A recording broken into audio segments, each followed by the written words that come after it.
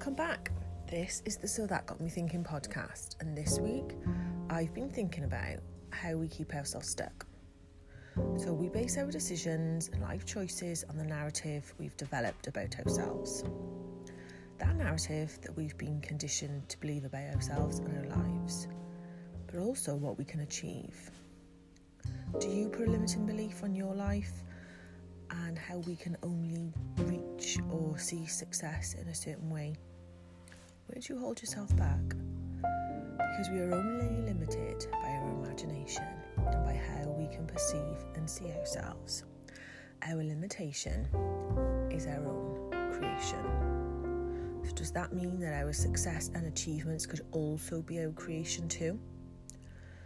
Are you even aware of where you stop yourself from where you want to go? Some of us have got so used to our limitations that we've stopped even trying. We're imprisoned by them. We fill our bodies and brains with memories, emotions, thoughts that relate to our story and prove us right.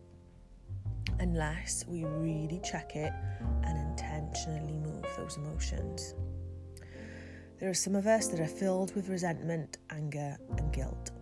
And we allow years of feelings and thoughts to live within us until they feel so familiar that we don't want to change them at all. That they are stuck in our lives over and over again, and it becomes the self-fulfilling prophecy that was handed to us originally. And Rhonda Byrne, the author of The Secret, says that by allowing emotions to go through our body, we stop pursuing them and they dissolve, because all negative feelings are not true. That happiness is our base emotion and everything else can come and go. Interesting. Could we all bring this philosophy into our lives? Just letting our perceived limitations, thoughts and emotions just pass through us. Thoughts are not real, they're just thoughts. She also says we are having the experience of being a person, but that is not who we really are. We are awareness. And it's like the saying, isn't it, that where awareness goes, energy flows. So where are you putting your energy this week? What are you holding on to? Is that positive or negative? Is it the self-constructed conditioning that you've been led to believe? Or does it come from you? Does it come from your own awareness of your own energy and your own perspectives? I hope you have a great week. Take care. Hello and welcome back to the That Got Me Thinking podcast. I'm your host Nat, and today we've got a very special guest. We've got Alex Freeman, who's a 28-year-old mother of two, passionate advocate of women's rights. Alex's first book, Women, a collaboration of thoughts and feelings, was launched on International Women's Day in 2021. 100% of those proceeds from the book all go towards Wish, an advocacy project supporting women's mental health. Alex, welcome to the podcast. Hi, thank you so much for having me. I'm very excited to hear more about the books. This was bizarre because I had downloaded the book on Amazon, and then we kind of contacted, and I was like, I'm sure this is the same book that I just started reading, which is very very fated. So I'm really inspired by that. So tell me why writing your first book was really important to you, and how did it come about? Well, to be honest, I've always been a keen lover of books since forever, really. I mean, I've written for pleasure. I've never really done anything professionally with my books. I've written, the odd article here and there for charities and things like that, but I've never had anything published before. But it was definitely on the life goal, list, so to speak, that, something I'd love to do one day. And I suppose lockdown just sort of presented me with that time. And I think I desperately wanted to do something for charity, and that's where it sort of led and grew from there. Is that I'd seen all of the devastating effects COVID had on all the charities and small non-profits. I mean, my husband's the CEO of a small non-profit himself, so I've sort of seen firsthand, what's happened to that industry, and I felt, we're not going out the weekend, we're not socialised, we're not going here. And I had that time, and I thought I wanted to put that to use by helping a charity. And also I've always been, you know, quite passionate about speaking about womanhood and motherhood, and the two things just sort of connected in my mind as something that I could do.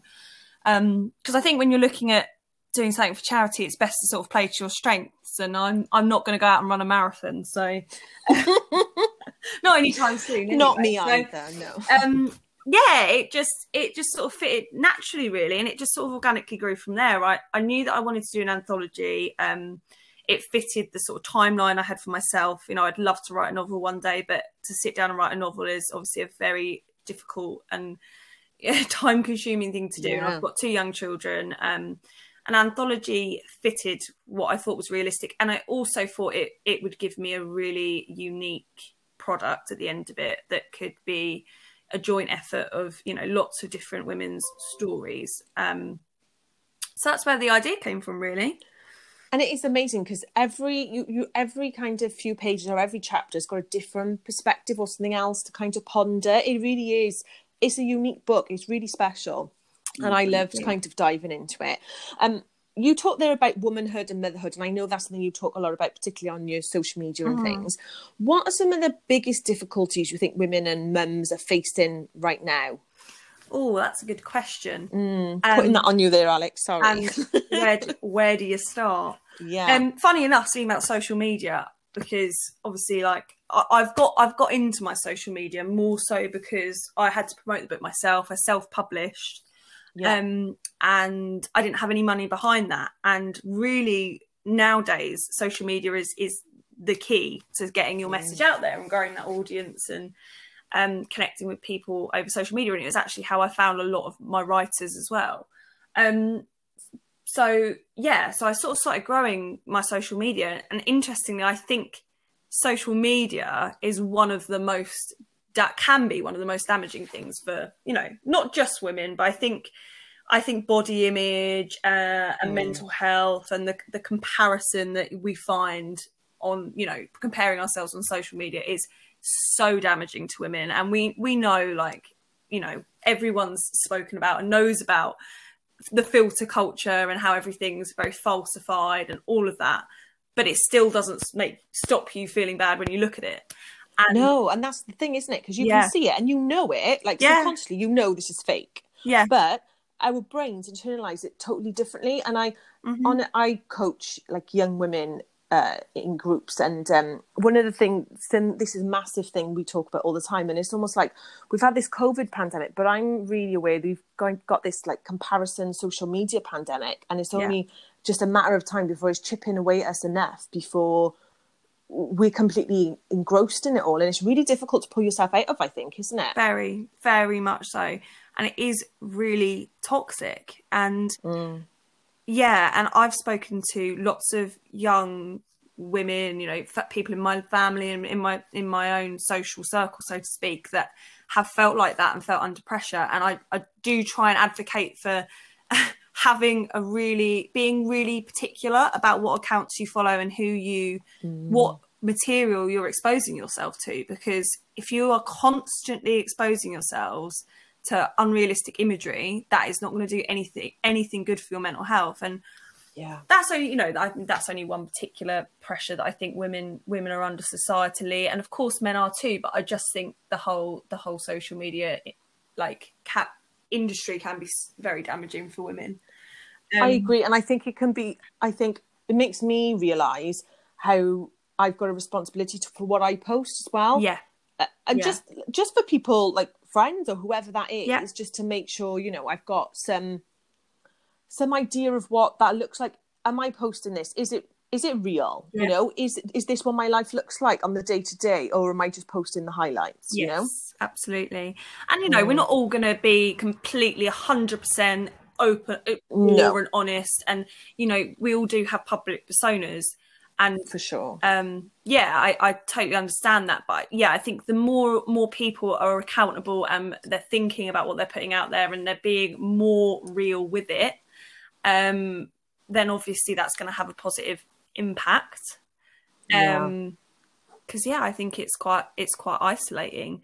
I think, you know, lots of things about being a woman is isolating. We you know, very critical society of women. Yeah, I think there's definitely a certain image of what a mother and what a woman, in inverted commas, should be. And I've struggled with that. And I've written blogs about it before, where I just think it's very difficult if you don't feel like you fit into that. And then you lose your identity anyway through kind of motherhood. And then you think, and now I don't fit into this should perspective of what I've been given. Now what do I do? It's really difficult. Yeah, it's really, really difficult. I think, again, like, as much social media can be negative, it's also, for me, I found lots of, you know, real honest accounts and great, like, mum friends or like Insta family or whatever you want to call it, who, you know, support my ethos. But I think it's important to go out and look for that connectivity, because actually, you know, I've been there as a woman, and like when I was a mother and I went to like, you know, my first baby group, and everyone was sleep training and I wasn't sleep training, and I felt this real disconnect between what I could relate to the women in that group about. And I just, you know, I'm sure they weren't judging, but you know, you just feel that judgment and that pressure to be doing a certain thing. And I just think, you know, in my book, my piece is about following your mum gut and about listening to your own, what you think is right, and not like adhering to whatever societal pressures are to what you think parenthood should be. Because I definitely did that with my first. I worried so much about, was I doing it right? If I cuddled her sleep, was I going to ruin her? If I, you know, if I gave her too many bottles overnight, would she never give them up? And you know, she's fine. She's fine. She's a great kid. She's done all right.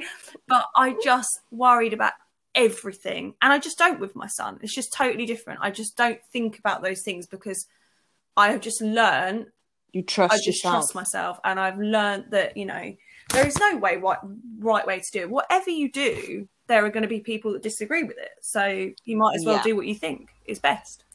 Because everyone's got like a well-meaning piece of advice or a hint or a tip or something.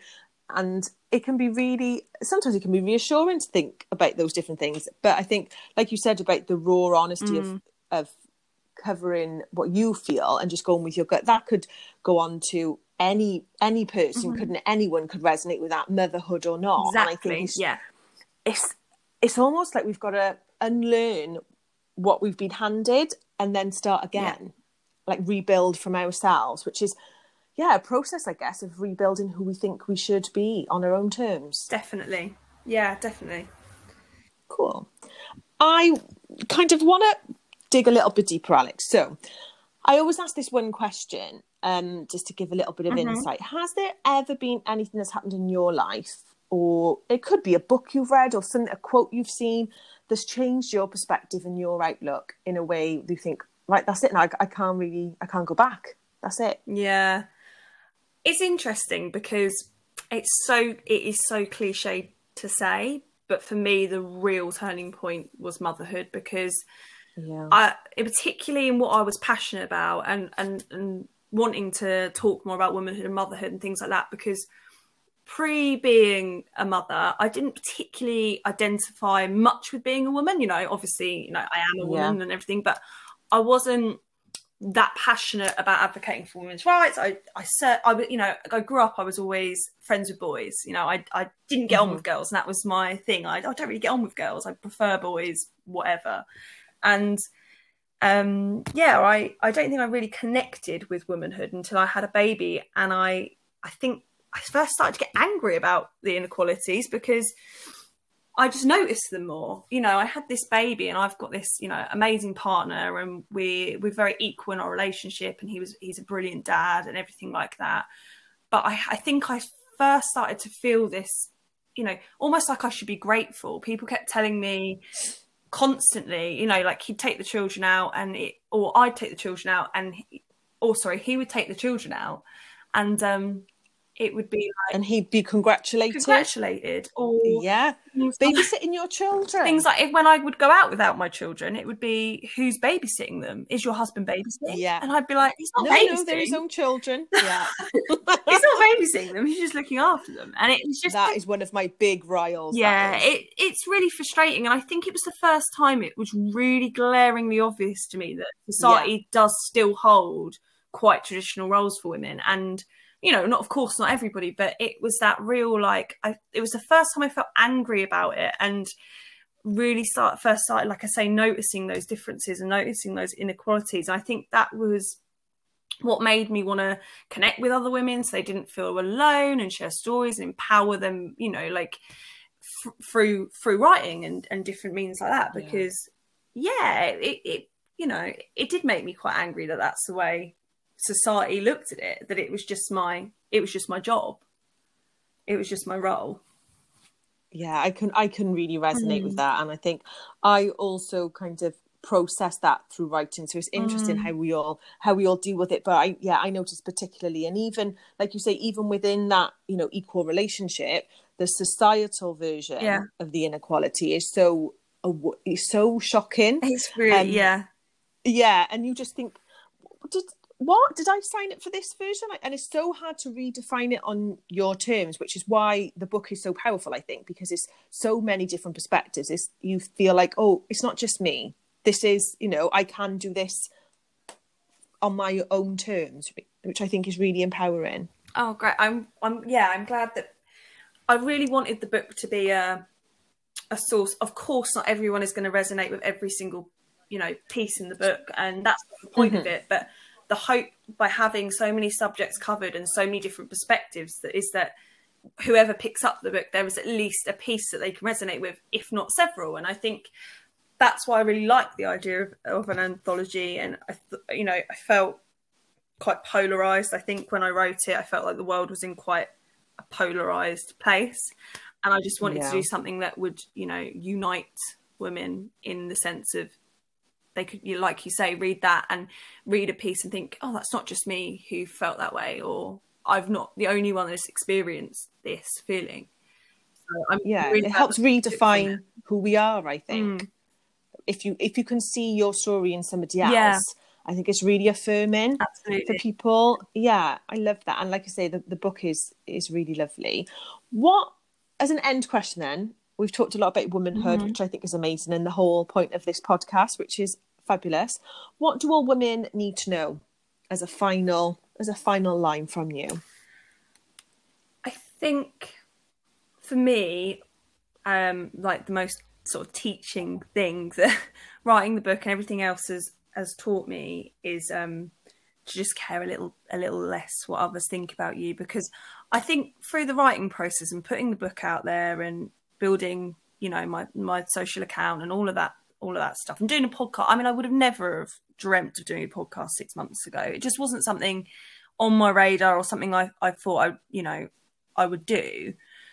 But I've challenged myself to do a lot of things outside my comfort zone. And I think it's been really clarifying for me going through all of this, that actually the thing that was holding me back, whether I realised it or not, was judgment of others. And it was just, it definitely wasn't a conscious thing, because I've always been reasonably confident, but it was just, there was definitely this what if they don't like it? What if it angers somebody? What if they don't agree with what I say? What if they think I'm a boring, angry feminist? Or because it's vulnerable, putting your creation out, isn't it? It's there to put out for people to see and view. But there was this really, you know, I had this real anxiety and this imposter syndrome after I released the book, because it did well on the launch, and I had this panic almost. And I was just sitting there one night, and all the panic sort of slid away, because I realised I just have two options. I either stay silent and I don't put anything out into the world, and I don't make any change, I don't write, and then I won't anger anybody, but I will have achieved nothing. Or I put myself out there, and I'm open to criticism, and of course there'll be people that don't like you, or people who don't like what you do, or your book, or your writing, or whatever it is. But there'll also be people that it impacts positively. And I think that for me was that real clarifying like moment where I was like, ding, like, okay, I've got two choices. I'm not gonna choose the first one. So there we go. Like, we'll just go with it. And that for me has been really freeing. So I think if anyone, you know, I could give a piece of advice to anyone, it's just care less. You're never going to please everybody, and that's fine. I feel really liberated by that, because I am in the process of literally editing my book. Is going out in June. So you saying that to me, I when you said about you did well and you felt, you know, vulnerable and worried about an imposter, that's where I'm sat now. And for you to say that, it really resonated. And I think you're so right. What we're going to achieve by saying nothing and dimming our light, really, when it's, you know, it's there for us to show, you know, to shine. And why are we not? Because we're worried about the possibility of something we know nothing about, really. Exactly. Yeah. And that's definitely, I just know so many brilliant people who have been stifled by a fear of what might happen. And like you say, you're worrying about something that hasn't even happened yet. And it's I think we're all vulnerable in that aspect. And I think to be honest, I think it's really important, and to say you feel vulnerable as well, because everyone was coming to me after the book launch saying, "Oh, that went really well. You must be feeling great." And I was saying to them, I was trying to say, I'm relieved. I feel really frightened, because it's like putting a piece of yourself out in the world, open to everyone to criticise. And it is a scary place to be. And I think, but you know, anyone who starts anything, a business, a book, whatever that is going to be, you face that. And I just think just don't let that hold you back. Living your life on your terms, coming back to the starting point, I suppose, which brings us full circle. Yeah, I love that. Where can people find out more about you and the book, Alex? So I'm most active on my Instagram, really, which is at mama loves to _write. That's probably my most active social media. And then I've got a link in my bio to my book, but it's also available on Amazon. And 100% of the proceeds go to Wish, which are just this fantastic advocacy for mental health service in London, UK. And it's just that's probably the best place to find me. And I will link your Instagram when I put this podcast up as well, so everybody can find you in there and find the link to your book, which is really refreshing, and it gives you a different perspective on womanhood and motherhood. And I think it's well worth a read. And I've loved having you on. Thank you so much, Alex, for sharing your knowledge. Yeah, it's been amazing. Thank you, and thanks everybody for listening. And I'll see you all next week. Take care.